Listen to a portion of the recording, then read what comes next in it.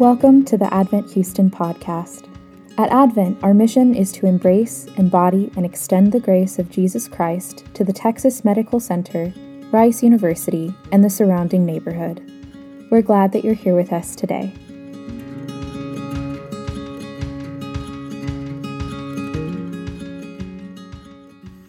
Hi, this is Jackie. I am the pastoral intern here. That is not the reason why I'm introducing, mainly because Jonathan is the reason why I am here at all. He is the church planting resident at Houston Chinese Church, a church that you sometimes might have heard me mentioning in our Prayer of the People, which is the church that I came from and stayed for 5 years. He introduced me to Taylor because he realized I have this 2% difference from Houston Chinese Church, which makes me a Presbyterian. And also, he knows that I'm in seminary and need more opportunity to serve God in different contexts.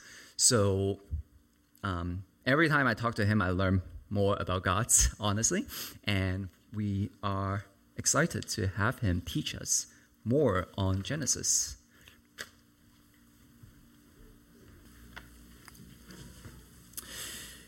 Sarah lived 127 years. These were the years of the life of Sarah. And Sarah died at Kiriath Arba, that is Hebron, in the land of Canaan. And Abraham went in to mourn for Sarah and to weep for her. And Abraham rose up from before his dead and said to the Hittites, I am a sojourner and foreigner among you. Give me property among you for a burying place, that I may bury my dead out of my sight. The Hittites answered Abraham, Hear us, my lord, you are a prince of God among us. Bury your dead in the choicest of our tombs. None of us will withhold from you his tomb to hinder you from burying your dead. Abraham rose and bowed to the Hittites, the people of the land. And he said to them, If you are willing that I should bury my dead out of my sight, hear me, and entreat for me Ephron, the son of Zohar, that he may give me the cave of Machpelah, which he owns. It is at the end of his field. For the full price, let him give it to me in your presence as property for a burying place. Now Ephron was sitting among the Hittites, and Ephron the Hittite answered Abraham in the hearing of the Hittites, of all who went in at the gate of his city, No, my lord, hear me. I give you the field, and I give you the cave that is in it. In the sight of the sons of my people, I give it to you. Bury your dead. Then Abraham bowed down before the people of the land, and he said to Ephron, in the hearing of the people of the land, But if you will, hear me. I give the price of the field. Accept it from me, that I may bury my dead there. Ephron answered Abraham, My lord, listen to me. A piece of land worth 400 shekels of silver. What is that between you and me? Bury your dead. Abraham listened to Ephron, and Abraham weighed out for Ephron the silver that he had named in the hearing of the Hittites, 400 shekels of silver, according to the weights current among the merchants. So the field of Ephron in Machpelah, which was to the east of Mamre, the field with the cave that was in it, and all the trees that were in the field, throughout its whole area was made over to Abraham as a possession in the presence of the Hittites, before all who went in at the gate of his city. After this, Abraham buried Sarah his wife in the cave of the field of Machpelah east of Mamre, that is Hebron, in the land of Canaan. The field and the cave that is in it were made over to Abraham as property for a burying place by the Hittites. This is the word of the Lord. Thanks be to God. Well, Advent, it's a great privilege to be here with you all. I am extremely grateful for my friendship with your pastor, Pastor Taylor. We met through the Houston Church Planting Network. I am not a pastor yet. I currently serve as a church planting resident with Houston Chinese Church. That's how Jackie and Carmen we got to know. I'm actively working with a team to start a new church called Ethnos Church out in the neighborhoods surrounding the energy corridor, so out in West Houston. So I'm excited to be here at a church plant like this with you all, just to kind of see further what things could be like for our team. We're a team of 16 adults right now with a bunch of kids. And, it's by the grace of God, because church planting is hard, right? It's by the grace of God that new churches like Advent have been and are continuing to be started all around the city, all around the world for the glory of God and to advance the kingdom of Jesus. So this is exciting work. Amen? Amen. That being said, let me open us with a word of prayer. Father, I ask that as I have the opportunity to preach your word this morning, that you would be honored and that your Spirit would be present and at work to encourage, console, challenge my brothers and sisters here at Advent. We pray that you would strengthen us by your grace. In Jesus' name, amen. So I want to take you back to 1988. It's December on a rainy day. My family and I are on the highway, on the way to the airport here in Houston. I'm 2 years old. I'm sitting up in the front with my parents. My sister's in the back. Her name's Carol, 14 years old. Several vehicles ahead of our car was a truck with a refrigerator that fell off all of a sudden, unexpectedly. And so on that highway with the refrigerator on the road, these cars start backing up. The chain reaction starts happening. My dad stops in time. But the car behind us was not actually a car. It was an 18-wheeler. Couldn't stop in time. Rams us right in the back. And when things like that happen, if you've ever been in an accident with a rear collision, doors in the back can get jammed and you can get trapped in, right? The doors could get jammed, which they did. But the more tragic thing that happened that day was the car set on fire. And so while my parents and I were able to escape, my sister, who was trapped in the back, wasn't able to escape in time. And so she died in that fire on that day in 1988. So when tragedies like this happen in a family at such a young age, it can shape you in ways that are hard to quantify. It can really affect your life in unexpected ways. Death, it's such an uncomfortable topic these days, and never has been a comfortable topic. You hear on the news these days, wars and rumors of wars, and you think about the Middle East and the things that have been happening for a long time between Russia and Ukraine, and you can't help but think about the reality of death. And for some of you, the reality of death hits even closer to home. You might have just recently been diagnosed with a terminal illness. Maybe someone you love has just gotten struck with a diagnosis of cancer. And you're having to deal with doctor's visits and appointments and trying to figure out what's the right treatment for this illness and this disease, and how long does this person have left to live? Death is not a comfortable topic to think about, but it hits a lot of us closer to home than we'd like. And so today, that's what I want to spend our time thinking about. And the question I have for us is, how should we face the reality of death, either for ourselves or for our loved ones down the line, when it's just such an uncomfortable topic to begin with? I want to invite you to turn in your Bibles with me to Genesis chapter 23. I know you guys are working through Genesis, but a little earlier on in the book. And so what I want to do is kind of bring you up to the future of in Genesis, take you guys a little bit further to the book of Genesis, chapter 23. I'm sure you guys will understand and know this story of Abraham and Sarah, a well-known couple in the Bible. And here in Genesis chapter 3, we find ourselves at a milestone in the life of a man named Abraham. where he's confronted with the reality of death, where it hurts the most. It's the death of his wife, Sarah, the love of his life. And so, again, I want to ask the question, as we look at Genesis chapter 23, how should we deal with the reality of death, either for ourselves or for our loved ones down the line, when it's just such an uncomfortable topic to begin with?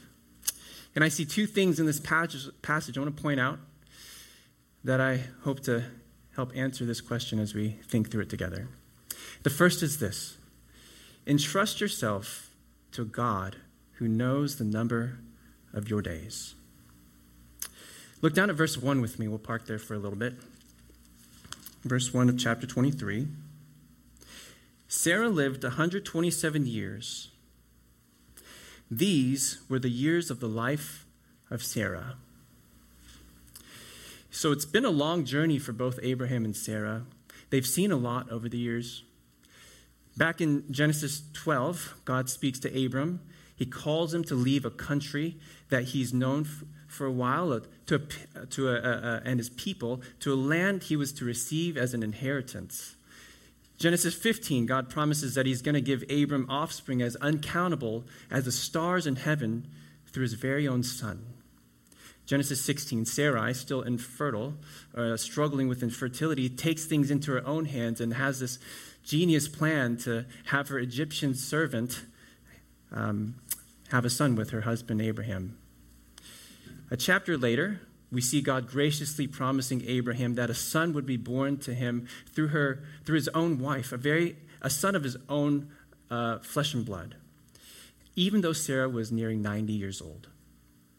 Sure enough, in Genesis 21, we find Sarah giving birth to Isaac, the child of promise, the child through whom God promises that Sarah will become nations. Kings of people shall come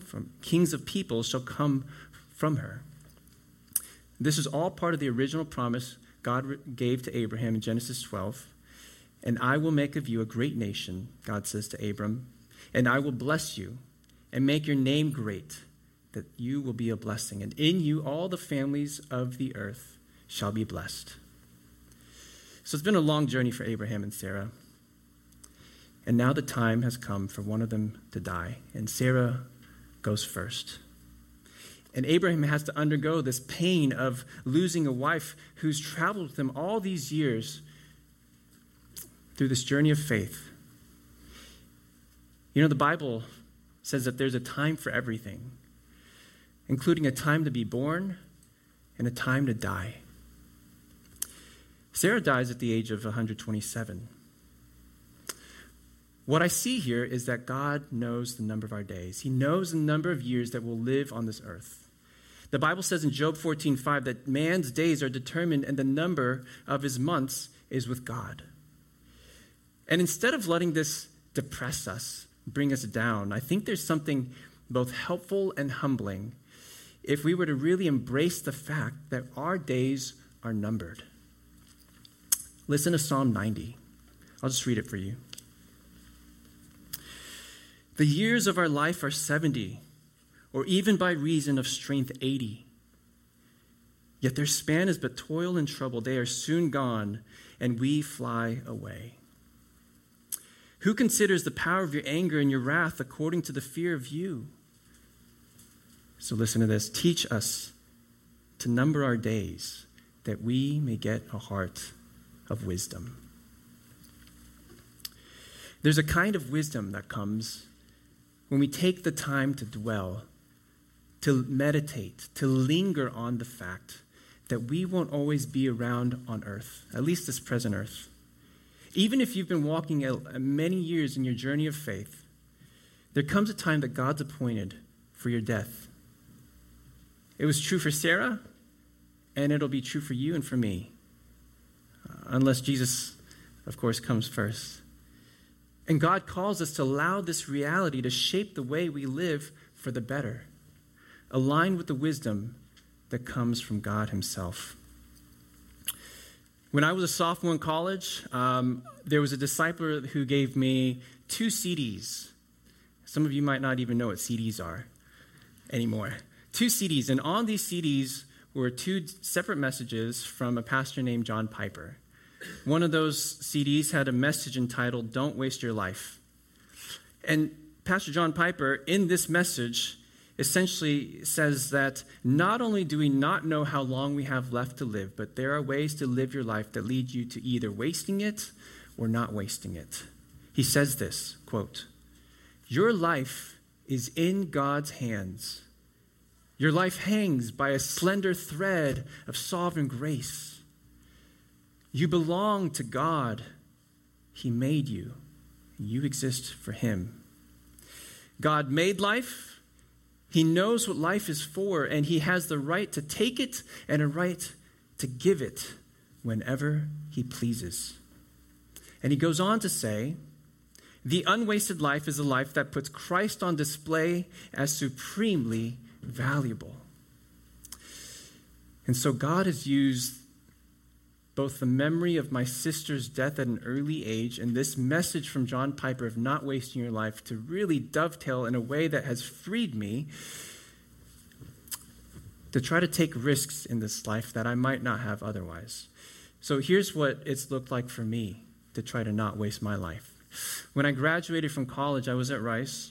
I entered medical school to become a doctor. And through the years, God just was working on my heart and had been working on my heart to the point that in the middle of residency, this second year of residency, this was before my first son was born, I went through this period of just deep soul searching and came to the conclusion, I think God's wiring me more to primarily be a pastor.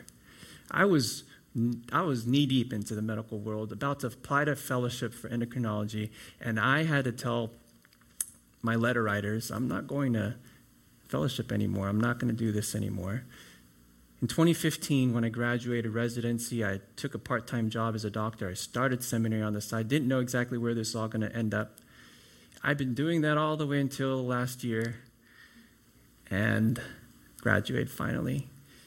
Went on staff at my church as a church planting resident. The Lord really just putting on my heart greater and greater desires to plant churches and to be part of the work of church planting.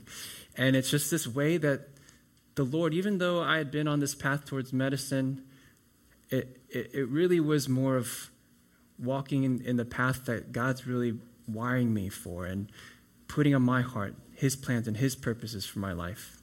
That's what it's looked like for me to not waste my life, at least for my own story. This is what it's looked like for me to allow the reality of death and the fact that my days are numbered to give me a heart of wisdom. Now, I'm not saying that to not waste your life, you've got to do exactly what I'm doing. Don't get me wrong. God has different plans and purposes for each of us. The question is, are you willing to die to yourself, to your own plans and your own purposes and your own dreams in order to take up the cross, take up your cross and follow Jesus no matter where He leads? That's the question. The late pastor and author Tim Keller once said that everyone knows they're going to die. But people really, in some ways, repress that knowledge and live as if they're never going to die. So the question is, what would it look like for you not to just repress the knowledge that you're going to die, but leverage that reality in order to live an unwasted life? That's the question. And I know this can all sound a little bit abstract to you, so I want to make this a little bit more practical. Jonathan Edwards, the well-known pastor and theologian from the 18th century, he put together a series of resolutions for himself that helped guide the way he lived. I want you to listen to resolution number 52, which Edwards wrote on July 8th, 1723, when he was just 19 years old. 19. Think of what you were like when you're 19, or some of you have to imagine that because it's still in the future. He wrote this, quote, I frequently hear persons in old age say how they would live if they were to live their lives over again. Resolved that I will live just so as I can think I shall wish I had done, supposing I live to old age. I'm going to read that again. That's a mouthful. Resolved that I will live just so as I can think I shall wish I had done, supposing I live to old age. So I want you to think this thought experiment for a minute. I want you to think about what you might regret doing or not doing if you were to live to old age. Imagine sitting in a living room with your grandkids. Some of you don't have to imagine that. Sitting in your living room with your grandkids one day, and you're talking about your life. And one of your grandkids asks, Grandpa or Grandma, if you could live your life over again, what's something you would do differently? And I would add not just what you do differently, but as a Christian, what would you wish you had done for the glory of God? And as you think about that, just think about that for a little bit. As you think about that, instead of having regret down the line, just do it. Just do it. Do the very things you think would bring God the most glory in every single season of your life. Because thinking like this can bring a lot of clarity to hard decisions you have to make. Because once you see the path forward that would bring God the most glory in that particular scenario or that particular situation or that decision you have to make, the only thing left to do is to pray for courage from the Lord himself to walk that path. So, how should we face the reality of death? First, entrust yourself to a God who knows the number of your days. Don't repress thinking about your own death. Leverage it. That's my point. Leverage it. Use the reality of death to shape the way you live and to help you live with greater and greater wisdom and intentionality. An intentional purpose of living an unwasted life devoted to Jesus Christ. And second, entrust yourself to a God who can use even death to fulfill his purposes. Look down at verse 2 with me. And Sarah died at Kiriath Arba, that is Hebron, in the land of Canaan. And Abraham went in to mourn for Sarah and to weep for her. Now, what's significant about Sarah dying in Hebron? Well, Hebron is a city also known by two other names, Mamre and Kiriath Arba. And back in Genesis 12, as Abram first passes through the land of Canaan, he comes to a place north of Hebron called Shechem, which is a place where God first promises to give Abram's offspring the land before him. And in Genesis 13, God promises land to Abram again after he settled in the land of Canaan, saying, all the land that you see, I will give to you and to your offspring forever. Soon after, we find Abram moving his tent and settling by the oaks of Mamre, which are at Hebron. And it was at Hebron where God came in the form of men with two other men to visit Abraham and Sarah just outside their tent. This is the moment where both Abraham and Sarah hear from God's own mouth that Sarah is going to bear a son the following year. So Hebron's a place in the land of Canaan where Abraham and Sarah have lived a significant amount of their lives. So it makes sense that this is where Sarah breathes her last. And in the following section, the author of Genesis tells us what Abraham had to go through in order to get his wife a proper burial place. It all starts with Abraham approaching the Hittites, who were one of the people occupying the southern hill country and the Hebron area of Canaan at the time. I want you to look down at verse 3. And Abraham rose up from before his dead and said to the Hittites, I am a sojourner and foreigner among you. Give me property among you for a burying place, that I may bury my dead out of my sight.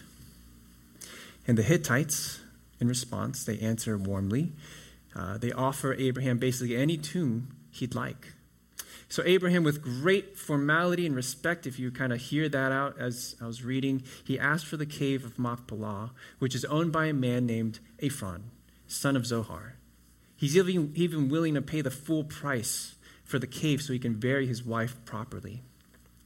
Ephron initially offers Abraham the cave and the field the cave is in for free, but Abraham insists on paying for that field. And so finally, a deal is made.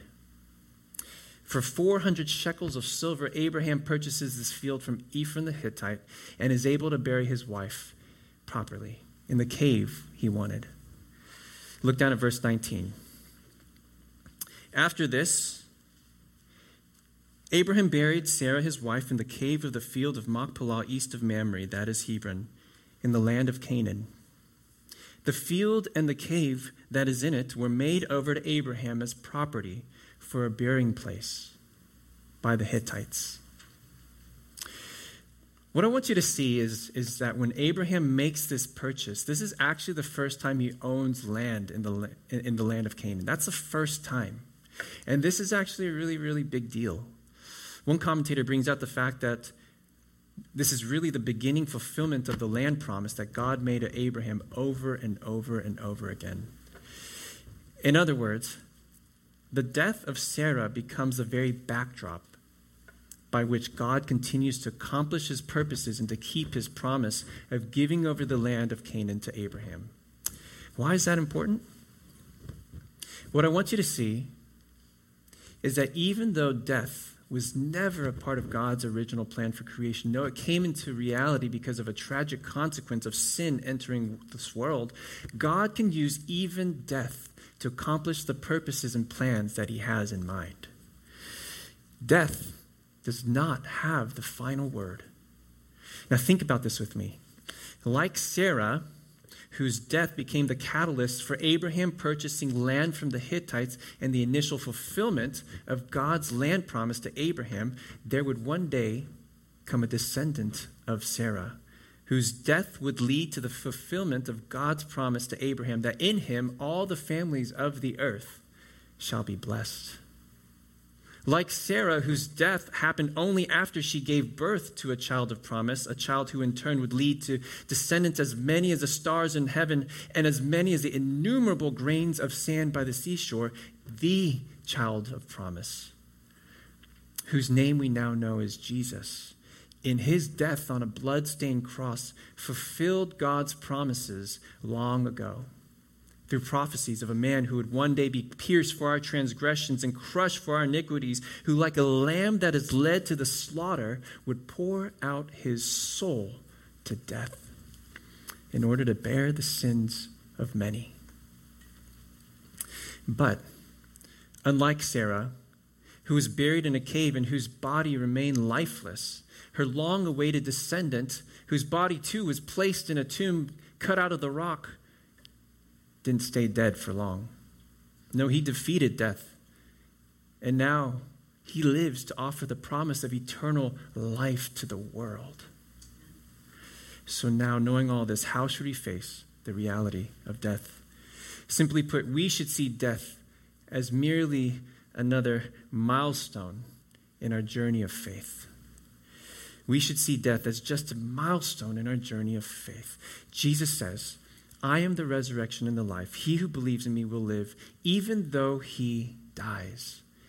And whoever lives and believes in me will never die. In other words, we Christians have been promised by Jesus himself that faith in him means that death won't have the final word for any of us.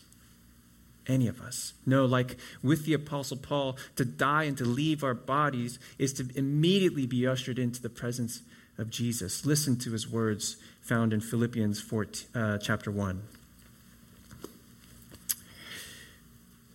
For to me, to live is Christ, and to die is gain. If I am to live in the flesh, that means fruitful labor for me. Yet which shall I choose? I cannot tell. I am hard pressed between the two. My desire is to depart and be with Christ, for that is far better. We Christians have a hope that no one else on earth has. Because when facing death, even in our final moments, we have hope that Jesus will fulfill his promise to us. He who believes in me will live, even though he dies. Many of you might already be aware of this, but the well-known author and pastor Tim Keller passed away earlier this year. He planted Redeemer Presbyterian Church in New York City in 1989, and God used him powerfully to preach the gospel, particularly in explaining the Christian faith to secular intellectuals. Now, back in May of 2020, he was diagnosed with stage 4 pancreatic cancer, and he went through 2 whole years of chemotherapy. As of January of earlier this year, he was still undergoing an immunotherapy drug trial. Now, before getting diagnosed with pancreatic cancer, he actually was diagnosed with thyroid cancer.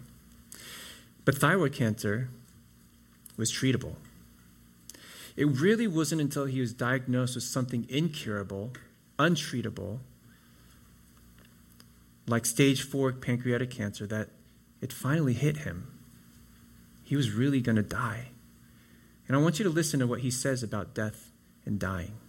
Quote, "Everything just changes when you actually realize time is limited and I'm mortal.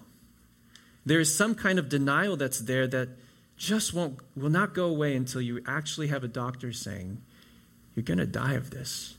And you could die of this within weeks. It all depends."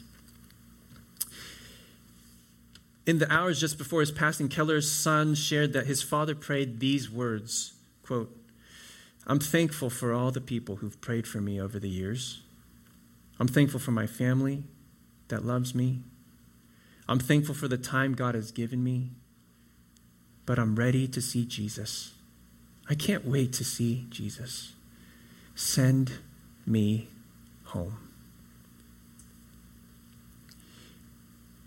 These are the words of a man who saw death as just another milestone in his journey of faith.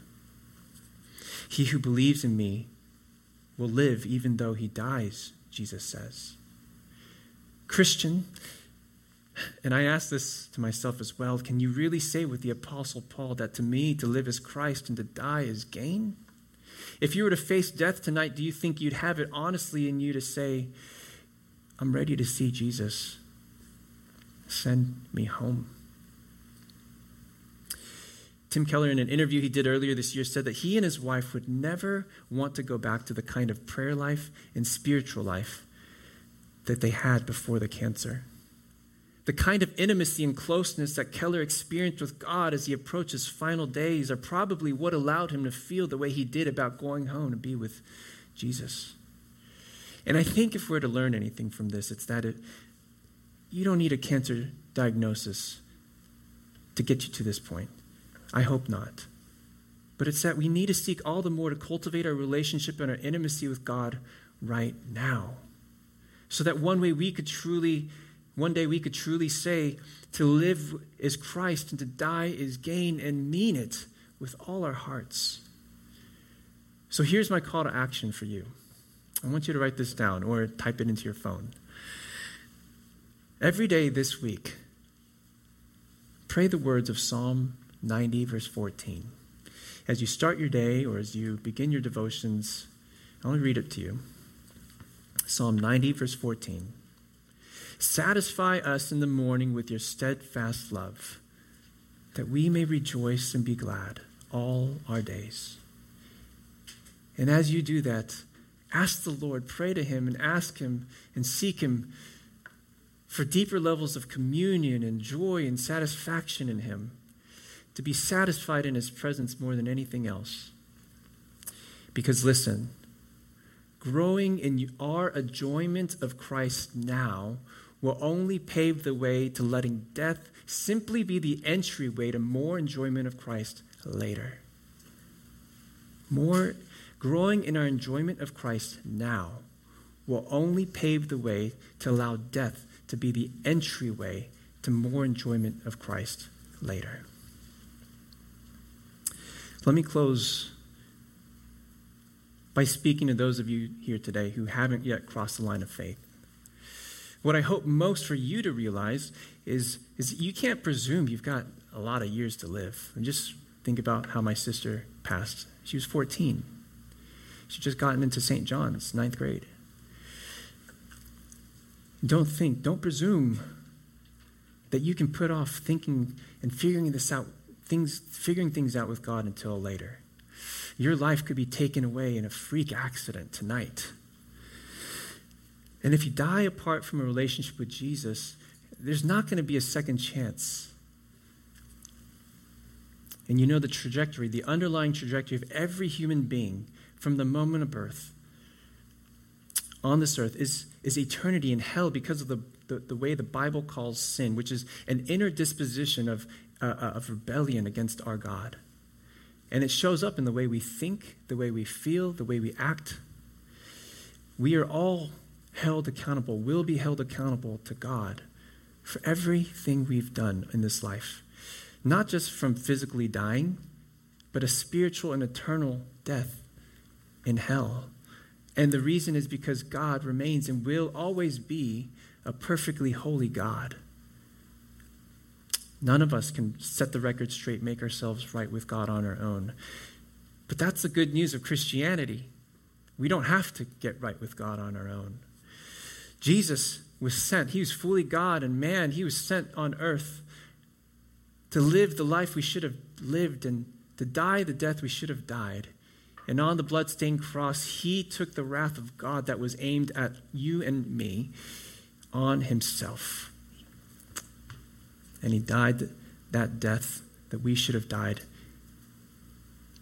And on the third day, Jesus came back to life to show he has victory over sin and death. Friend, what it takes to become a Christian is not just to know this story, but to make that story your own. To turn away from your life of sin and to turn to Jesus to be your Lord and your Savior. So I plead with you, if you haven't already, to pray today that Jesus would be Savior of your life, Savior from your sins. Pray today, don't put this off, that Jesus would be the Master, the King and Lord of your life. Don't put this off any longer because you have no idea whether tomorrow will even come for you. But know for sure that this decision you make today will mean a restored relationship with God, the God of this universe, and a deeper sense of joy and satisfaction in this life and the life to come that you have ever experienced. Jesus says, "He who believes in me will live even though he dies." That's his promise to you. So believe it. Believe it. Let's pray. Lord, it's not easy to think about death, especially our own death. Lord, after all's been said today, I ask that you give all of us a heart of wisdom as you teach us to number our days. Lord, satisfy us in the morning with your steadfast love, that we may rejoice and be glad all our days, that we may find our deepest sense of joy and satisfaction and gladness in you. Thank you, Lord. We pray all these things in Jesus' name. Amen.